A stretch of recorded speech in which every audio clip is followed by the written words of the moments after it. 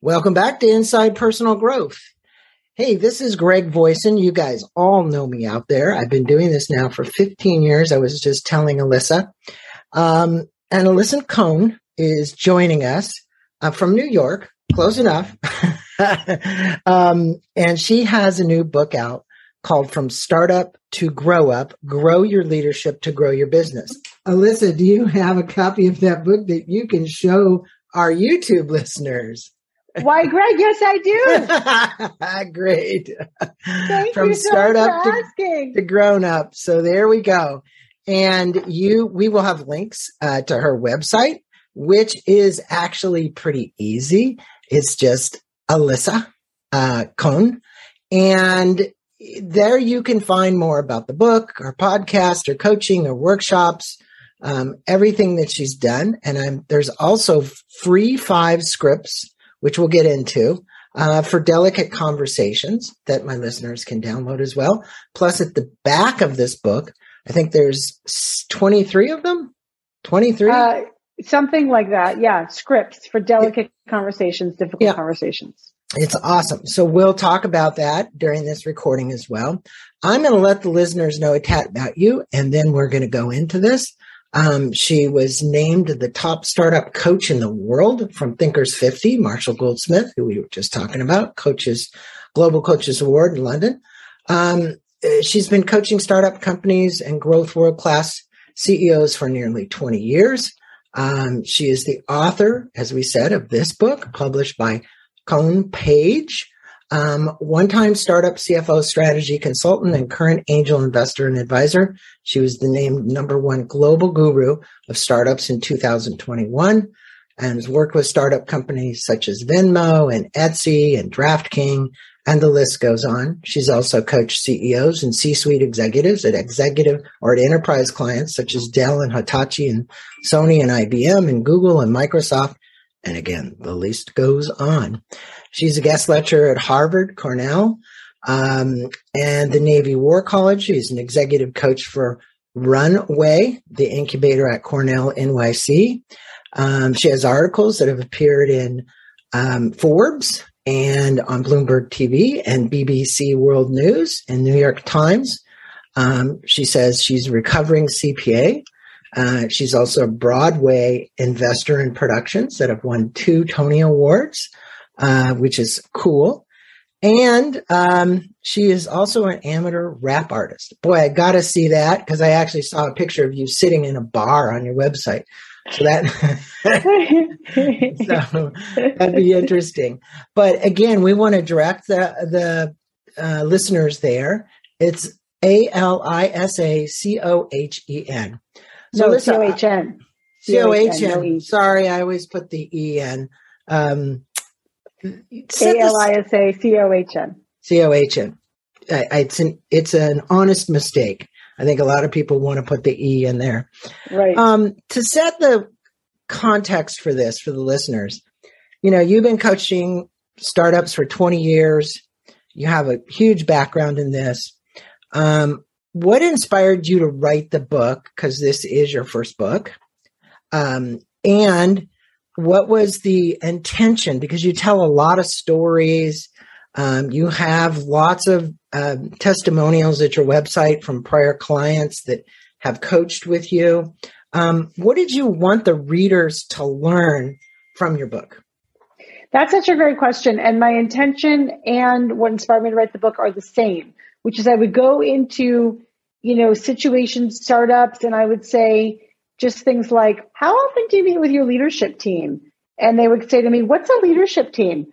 And I felt like, I wish I just had a book that I could hand them to help prevent unforced errors. And I realized that book was not there. And so I wrote that book and From Startup to Grown Up. And the reason I put so many stories is I want them to see themselves in that book so they could relate to it and then use the tools and tactics that I present in the book to help them be successful and, again, prevent unforced errors. Well, I'm sure most executives of startups would see themselves in there. I've done so many interviews with authors who've written books about startups and what it takes and the challenge and being alone at the top and being a leader. And in the introduction of the book, you state that leadership is an unnatural act. And I would say it definitely is an unnatural act. If you would share the story of this exasperated founder of a 55-year-old medical device startup, and can you share with our listeners kind of the story behind it as well?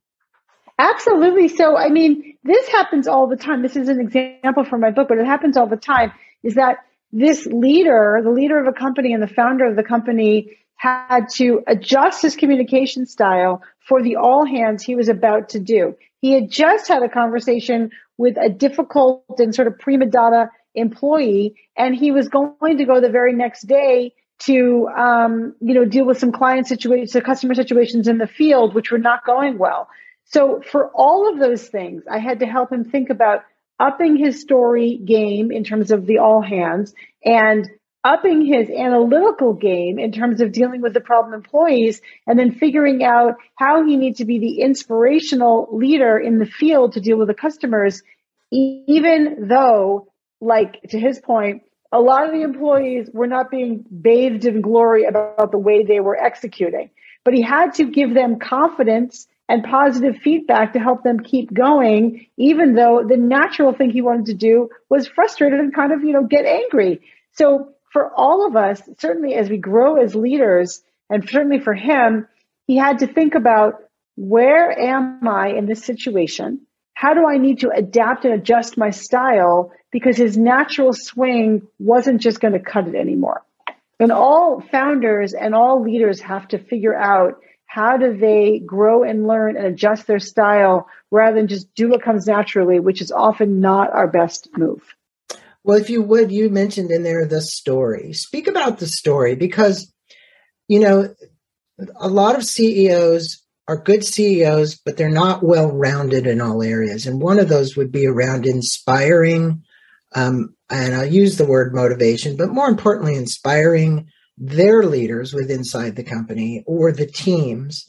And the way they tell the story is so important. There's whole companies that work on just helping the CEOs tell the story, right? Definitely. How do you articulate this message to the people?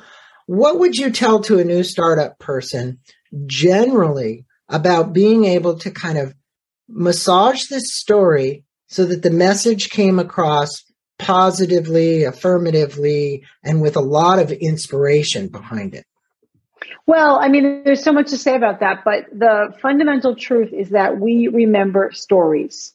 We remember stories much more than remember data, than remember facts, than remember presentation. So if you want to be memorable, which you do because you want people to do the right thing, you need to learn to tell compelling stories that people can then connect to. So the second thing is that people are loyal and connective, and they want to be a part of something that feels bigger than them, that they can get behind. And that is always a story, and never just data and facts in a spreadsheet on a page. So those are two reasons that, all the CEOs I work with have to think about their storytelling. And I would just say that one of the CEOs I worked with, he would get up and he would sort of deliver this just very analytical, sort of experience of, here's how we're doing and here's how our metrics are. And the truth is that people didn't remember it, and then they were a little bit complacent in their work. When we helped him think about himself as a storyteller, and that his job was to connect the employees with the customers and with the hope and dreams of the product, first of all, engagement went up. People's memory went up of what we were doing, which helped them keep them on the same page. And then ultimately, they were more interested in contributing to the company, and so complacency went down. And it's just that it was just same information being presented, but just in a different way. Yeah, and it is so. The new book out, Love Plus Work, is really a big one. Marcus Buckingham. Yeah. So when you think about taking a culture and really, people talk about culture, but it's kind of an amorphous thing when you really think about it. It's like, okay, all these people come together and they go to work and they're supposed to work for some common cause. But if you have an inspiring leader and one that knows how to tell a story, you can keep elevating the employees to kind of look at it from, I'm going to just say, from a spiritual standpoint, to be honest with you, kind of like, what is the mission of this company? Why are we doing this at Airbnb? Can we articulate that message very concisely?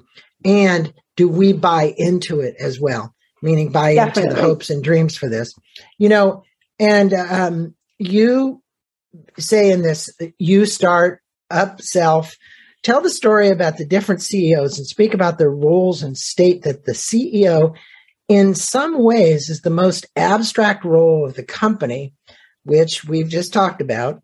And what are some specific qualities and roles of a CEO? Yeah. So the reason it's so abstract is because everybody around you has a job, right? The CFO has to be the financial leader. The CMO has to be the marketing leader. The COO runs operations. You as the CEO, what's your job? But the truth is, your job is to coordinate the work of their jobs and their efforts. Also, to make sure that you know when you have to zoom in, like get into the details and figure out like what's going on around here. Am I sure it's going well? Or zoom out, let them go handle it. And I know that you'll be able to handle it. So the CEO has to also adapt situationally to what's going on and choose the right tool to motivate people, to inspire people, to push velocity and a sense of urgency, maybe to hold people accountable. And then ultimately, the CEO's main job as well is to make sure, especially in a startup, that the company does not run out of money. So the CEO always has to be the external leader and the ambassador and also the fundraiser for startups. Well, and another important element, and I'm sure it's one you've mentioned, but I would say not that long ago, we had Rita McGrath on here speaking about seeing around corners.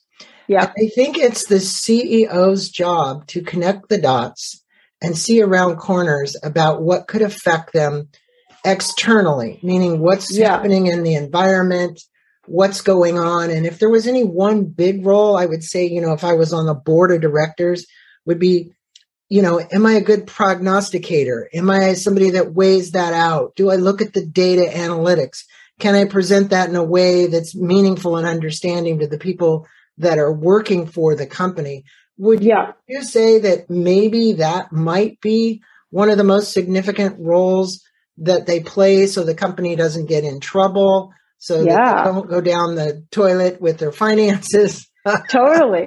That's a very significant, and Rita McGrath is a good colleague of mine. And I agree very much with that point of view and the seeing around corners. And just to say that back to the CEO being the coordinator and the conductor, the less the CEO actually has to do, like the doing of the work, the more time the CEO has to be what I was talking about, the external voice. They go out and meet with customers. They go out and meet with people in the marketplace, with vendors, to give them the feel, the data of what's going on out there, the data points, so they can synthesize that into a strategic point of view, see where the future is going, and then bring that back to the employees in a way that they can really understand so they can execute towards a future that sometimes only the founder CEO sees. Yeah, it's in simple terms. Sometimes I say making the invisible visible. Definitely. Because it is one of those things where a lot of it is invisible, that people don't see it. They don't see the trend coming. They don't see this something happening. But if you can actually show people that, I just had the author of On the Verge on here and The Watchman's Rattle. And, it was all about predictive analytics. Like, can we tell the future? Could we really have known, and we did, that COVID was coming? Right. Do we know, obviously, just another one is environmentally about global warming. How much of that can we predict? The numbers of fires we're going to have in California where I live, or this or that, or whatever. All of that data and that AI is really helping people to look at trends and data and what's happening and be able to do that. And good CEOs do that.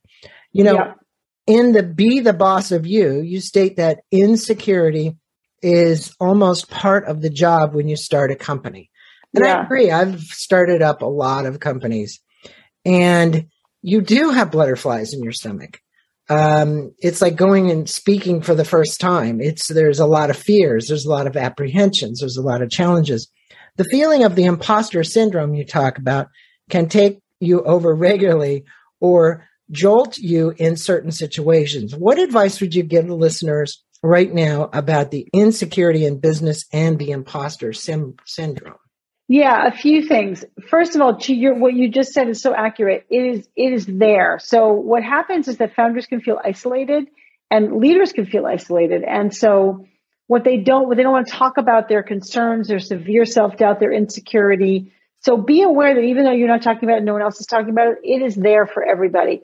The second is that one of the tools I've just recently talked about, and I talk about imposter syndrome, I talk about in the book, is to create a highlight reel. A highlight reel is it's a written record. So basically what you do is you think about your past successes, especially when you overcame challenges. So when you actually physically write them down, then you have like a record of evidence of your past successes when you overcame challenges. And that can give you support and encouragement that you'll be able to handle these challenges right now. And that is what a tool I help people do, because what they do is they need to really garner that evidence that they will be okay. Otherwise, what happens is they just go downhill spiral into a sea of self-doubt. That's a really important thing that you mentioned. Coming up, we're going to have Tuego Forte on the show and building the second brain. And I think what happens is this data is everywhere. And if we collect it and put it someplace where we can go access it to look for this, it gives us more level of confidence, ability. So if somebody says, hey, I want you to do a video or a reel, and I want you to pull together the data points of that. You can't always remember because there's so much out for us to read or consume to understand. We almost need that second brain, right? Someplace to put it. And I would say, building that reel of knowing where you went wrong and what you could have done to right the ship is just as important as, hey, we're doing great, right? And it's, and it's always going to be great because it isn't. Right. That's the reality. Right. So, that's true. in your chapter on managing them, you enumerated 5 foundational things that needed to learn to embody as you start the business, your own leadership style. These were creating psychological safety, using positive attention to motivate, setting clear expectations, and holding people accountable, and delegating. All extremely important. I agree. If you would speak to the listeners about these 5 foundational elements that need to be, in your estimation, embedded into the culture of the company to actually have highly effective and efficient execution. It's almost like 4DX, right? That literally the Covey's written about. Well, it's a Covey book, but I think about that. I think about what you said when I did that interview about 4DX. Oh, yeah, really? Yeah. I think your point about embedding those into the culture is the key point, in that you as the CEO, you as the leader, you as the founder, need to create the environment and the context for all the management systems that are important happening. So I start with psychological safety, which in some ways is really supported by positive attention, because the truth is that, you can delegate all day long, you can hold people accountable all day long, but people are not going to give you their best selves, and they're going to be concerned and nervous about making mistakes if you don't create the right environment so people can feel safe at work. They're not going to be embarrassed. If they make mistakes, they're not going to be fired, that they can participate as their real selves in terms of the team. Then you can layer onto that the tools and really the techniques of how do you delegate. Delegation is not abdication. Delegation is really figuring out, what am I trying to get done? What does done look like? Who is the right person to give it to? And how much supervision do they need? And then over time, having people understand their clear goals and holding them accountable to those goals. All those things can be broken down in key management tactics. And high performers want to achieve and want to be in the environment that really where those management tools are represented. And excellent managers get more out of their people and also have their people stay longer, right? The Great Resignation is a thing right now because management has not been looked at as enough of a practice and hasn't been invested in. which means that there are not great managers out there, which means when people are looking for something else, they're not like necessarily moving towards something else. They're pretty much leaving you, the manager. And people need to really understand that. Point well taken. What would be your take on accountability and autonomy? The reality is that most companies are looking for accountability. You just mentioned it. Frequently, they're not getting it. Yeah. But the employees also know that the more accountable they are, the greater the level of autonomy. They kind of go hand in hand. Right. So if you're somebody who operates efficiently and gives the correct reports and does the things, then you can pretty much fly on your own. You can do what you need to do. What would you say to an executive who's trying to work with those two characteristics and is trying to basically inspire his teams, his executives to actually have both of those? Because you don't always get them. You don't always get them. And I love how you ask the hard questions, Greg. It's like, boom, here's your answer. This is a very nuanced and complicated system. But I have a few thoughts about that. Number one, it starts with your own personal accountability. So a lot of times executives and leaders will say to me, how do you hold people accountable? I'd say, well, are you holding yourself accountable? Because people will role model that you didn't get the report to them when you said you would, that you show up late for meetings, whatever that is. So first of all, it's being impeccable with your own accountability. The second thing is it's being a caring manager. Back to psychological safety and positive praise. People are going to want to work for you, run through walls for you. If you create the environment of caring, and then to your point about vision, and that we're all working together for a higher purpose. Also, people are motivated by the experience of making progress. So here's the higher vision. Here's how well you're doing. Here's the progress you're making. And I'm holding you accountable in part to show you this amazing progress that you're making. That's very motivating. And then to your point, people do it over and over again. Then they've earned autonomy. I also think that managers and companies do a disservice to people when they don't explain what you just beautifully explained, the connection between accountability and autonomy. When you want autonomy, you earn that by being accountable. You said it beautifully. And to add to that, I'm thinking about some of the examples of companies, and you've worked for many of them. What are a couple of the companies out of these Fortune 500 companies, and you can use names, that you've actually worked with that you've seen these changes? Well, I worked with EMC as a coach, as a facilitator, I did a lot of organizational design. I worked inside of EMC for about 14 years. EMC was then bought by Dell about 4 years ago. And I would say that when I first entered into the EMC system, there was like the Wild West. People didn't have good leadership training. People didn't have good sense of even culture. It was really still a startup. It was an aggressive kind of place. And, to the credit of a lot of the senior leaders and also to the wonderful HR colleagues and learning and development colleagues that I worked with, they systematically went through and made sure that people were getting adequate and actually quite excellent leadership training, that the culture was being looked at, that people understood that what got you here as a scrappy startup was not going to get you there. So the transformation I saw in EMC over the 14 years that I was a part of that system was breathtaking. And also I would say that I was part of, we did 24 M&As in 1 year. If you can imagine, for the whole company. That was like a very acquisitive company. And EMC had an aspiration to be the best acquirer in the world. So that really made them examine their own culture and how are they going to open up their culture to let new people come on board. Not perfect and at times messy, but all of those are the intricacies of when you see a company really able to evolve and transform. Great example, great story, because it shows, 24 merger acquisitions in 1 year is, massive. I don't even know how they did that. Now, right. Speaking of this, we've been talking about culture because autonomy and accountability has to do with the culture and the people.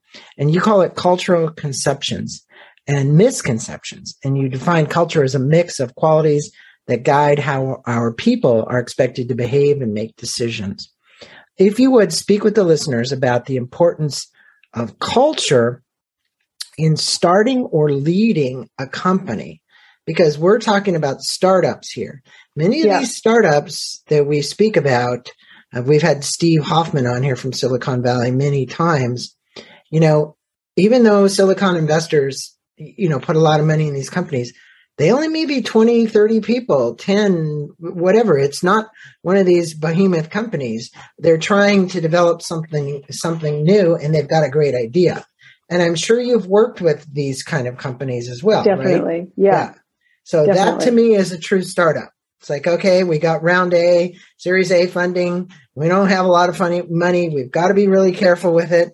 What is the best optimum kind of culture in that norming case, because that's where we're going, to have to succeed. Yeah. The best culture for a startup is the one that you create intentionally. The problem is that startups don't think about creating their culture intentionally, and then they wake up 3 years later or 5 years later and they think we have a culture problem.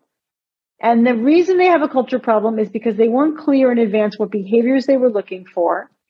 And then they didn't hire for those behaviors. They didn't coach, guide, and train for those behaviors. And so what they have now is a mishmash of people not working together. So one of the examples I can give you is one company I worked with. I worked actually with he was a 3-time founder. And he said, I'm going to do things differently now. I'm going to hire differently. Okay, great. He hired the smartest people he could find. So smart, Stanford PhDs, MIT PhDs from the best universities, smart people. And he did not hire for collaboration, that they could work together. So what he told me was, I have the best rowing team in the world, but the boat is going around in circles. And that's what happens when you don't think about the cultural attributes you're looking for. Early stage, you really need proactive, you need engaged, you need hard workers. And then as you move along in the growth of your startup, you're going to need more systems thinkers, more people who are going to step back and be a little more philosophical. You always need collaboration, but collaboration is even more important when you're managing a large enterprise, which now has to work cross-functionally. So those are the kinds of attributes you need to think about above and beyond, is the person smart? Do they have good pedigree? Well, the smart and good pedigree is good, but it's not everything, as we're finding out by Google and all these companies that are looking for new engineers to work for them and saying, hey, you don't have to have a Stanford degree. What I do concur with is Stephen Kotler's been on the show about 6 times talking about, The Art of Impossible was one of the books. But the thing is curiosity. If you're looking for a person and they have curiosity, the curiosity through a series of steps, and I could outline them, but I won't, leads to somebody defining a purpose. Why is it? And normally people who are curious and have that critical thinking skill ability are some of the better people. They may not have those pedigree university degrees, but they are extremely curious and they want to dig to the bottom of something and they want to find it out. And I found that in the startups, those are the kind of best people you can have because they don't mind working and they haven't set the pedigree up there and said, hey, great, I'm the best. I know it all. And I've got an ego and all the rest of the stuff. Right? Totally. Okay. Very well said. Very well said. Yeah. So in managing the company, you've gone from startup to scale up. You've got more customers, more business, more funding. Now we're in the storming phase, right? You've also got more people.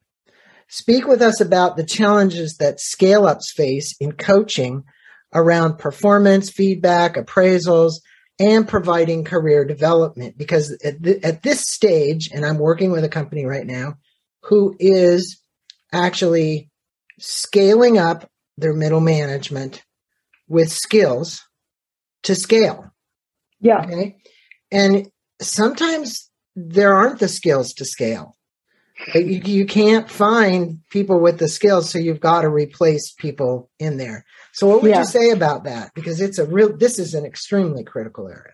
Yeah. The answer lies in the very first sentence you just read, which is that your company scales and you have more people. It's the people. right? That's the problem. The people have more expectations. So the people are either have been with you for a long time and, to your point, may not have the skills to scale because they haven't done it before, because they have never seen this level of organization before or managed as many people before.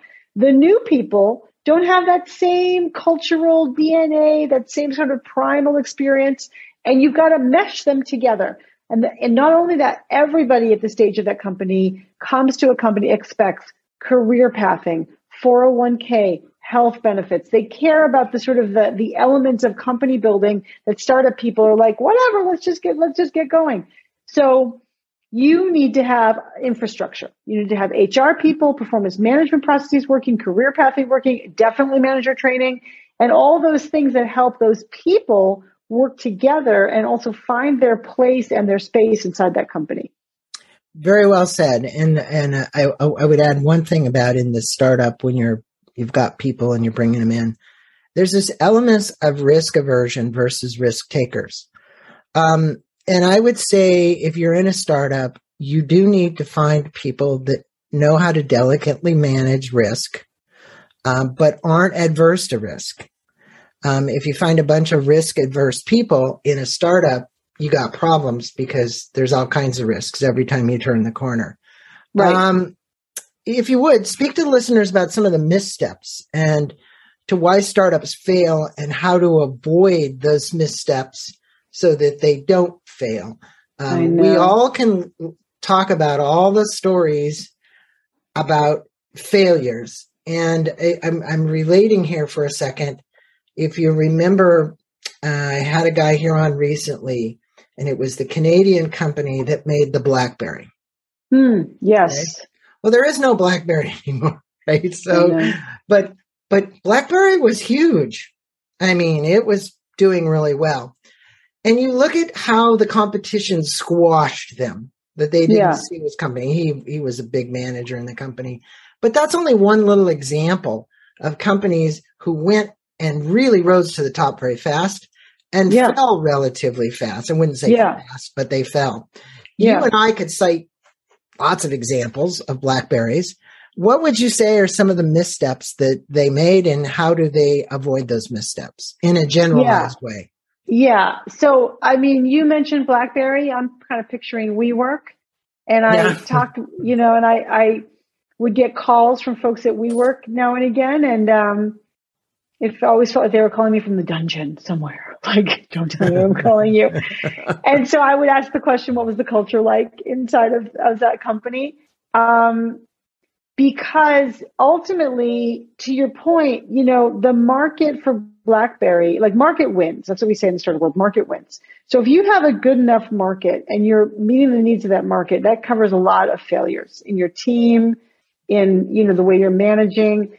But again, to your point, you've got to find the ways to figure out what is coming down the pike, because you could have a product or service that's working really well now, but you're about to be squashed in some way from competition, which you don't see. So you better see it, which means you, the CEO, have to be out there, with your fingers on the pulse of what's going on out there, which means you have to have an operating team at home, which is operating the business. And, one of the stories I tell in my book is that there was a CEO I worked with who was really encouraged by her board to be more of an external voice, go to conferences, build her brand, build the brand of the company, talk with investors. That's great. But what she kind of forgot to do was to make sure there was someone running the store back inside of the company, sort of a COO type or some sort of operational type. So what happened was she just abdicated. She stepped away from the business. The business did not run well without her. And that was like 2 years to knit that back up and put that back together. And they lost precious time. So it's really about recognizing what are the skills and tools you need to operate the business, who is the team you need to operate the business, what is the cultural glue that holds people together, and does everyone understand their role, and are you meeting the needs of the market? As you're speaking about that, and very well said, Alyssa, today what you will see echoed many places is, and this is not just it's almost in every company, more is said than is done. In other words, meetings, lots of meetings, ineffectual. at accomplishing some type of goal. We can't find workers that want to do anything. Nothing's getting done. What comment would you have about that? Because this is a kind of general thing that we see occurring. And even if it's not true, it's a pervasive attitude or belief that's running throughout the cosmos, right? At least in the Western culture. I don't know about Eastern culture in other places, but it's like, okay, but it also to me seems like a whole shift in the way in which, and I'm going to say do business, but I would also say the way in which we treat one another. It's a different kind of environment today. And I'm just curious as to your, big overview on this. More is said than done. Do you have that belief, or do you see that stuff is getting done? Or is this just a misconception by CEOs because their profitability is down or something's down and it's not going right? Yeah. So it's again a complicated question. I would say that in the startups I work in,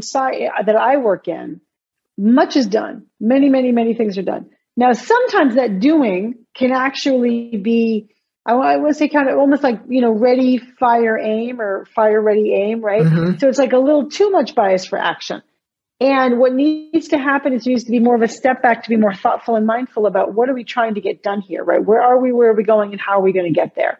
So that is true when you have super engaged employees. One of my clients was just named one of the unicorns of New York now, in the sense of having over $1 billion valuation. And they're extremely focused on their culture, which puts people first. They're extremely focused on increasing their accountability. What they are able to do because of that cohesiveness is they hire people who are into it, like they're into it. And that means that then you have to just sort of steer the ship. Not always so easy, but not the problem that you're talking about in terms of not wanting to work or not wanting to get things done. I think that there is a sense of that in our culture now. There's whether it's true or not true, there's definitely a sense of that. And I think that the answer is to be the amazing company that everybody wants to work at, because there are plenty of people out there who want to work, who want to be engaged, who want to work for a purpose.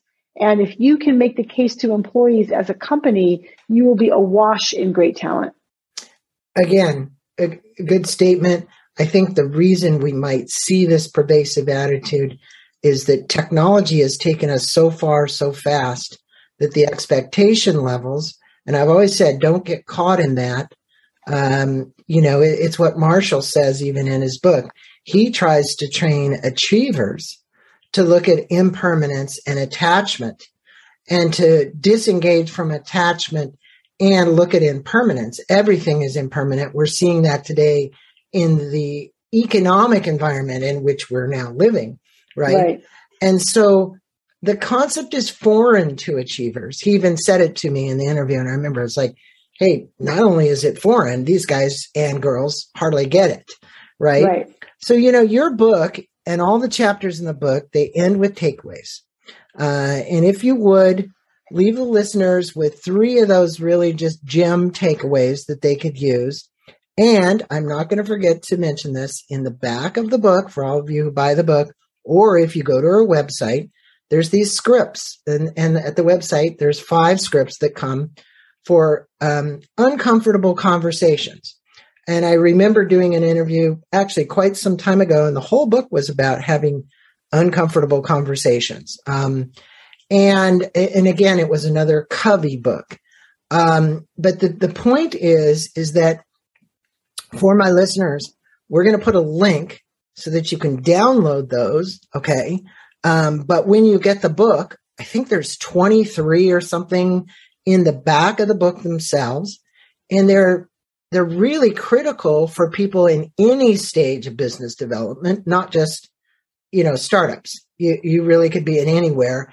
And these scripts would help you quite a bit, as I wouldn't say fire starter, but maybe they are fire starter. That's what you use them to kindle yourself with. But what are some of the things that they could use to remember and thinking about moving forward with a startup venture? 3 just big things, top level.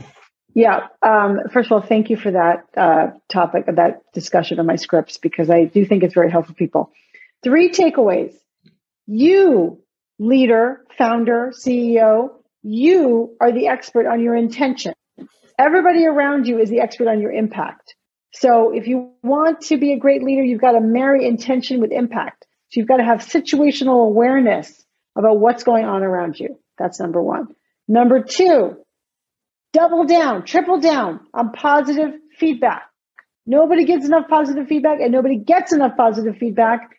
And positive feedback is your superpower because it engages people, wants to make them do discretionary effort, and helps them feel psychologically safe, which is one of the key contributors to success. And the last thing I would say is structure is sexy. And the more you create structure inside of your company, roles, responsibilities, frameworks for making decisions, clarity on kind of where we're going, the more you're going to win, and winning is sexy. That last point is very well taken, because the more organized you are, or provide the systems and structure for organization that will guide employees to success or wins, is a key. And I don't care if it's your CRM, or it's your document proposal system, or it's whatever it is, sales and marketing pieces. Those things are critical for people to have as tools to win. And the more they win, the more they feel good about what's going on. And I think in a digital world, Alyssa, it's very hard for us to measure where the wins are. True. We see a screen almost all day long. We look at it, we talk to people, but unless someone throws up a dashboard and says, well, here's the dashboard of what your department did, you don't actually see those wins. We had great customer service and everybody loves us, or whatever it might be. But again, that last point you made, and I'm driving this home, because for startups, they have a tendency to kind of brush over those because they're too busy inventing to actually put that kind of stuff in place. Any comment on that? Or is that just good? Totally agree. You could not agree more. Okay. Thank you. Well said. Well, Alyssa, thanks for being on. For all of you, go to alisacohn.com and look for all the great things, her book, her podcast, her coaching. You can read more about her. You can see some of the testimonials that her clients have done. And again, you're going to go out and we're going to put a link to the book. And the book is called From Startup to Grow Up, Grow Your Leadership to Grow Your Business. Alyssa, pleasure having you on Inside Personal Growth. Thanks for taking the time to spend a few minutes with our listeners. Thank you so much, Greg. It's a pleasure.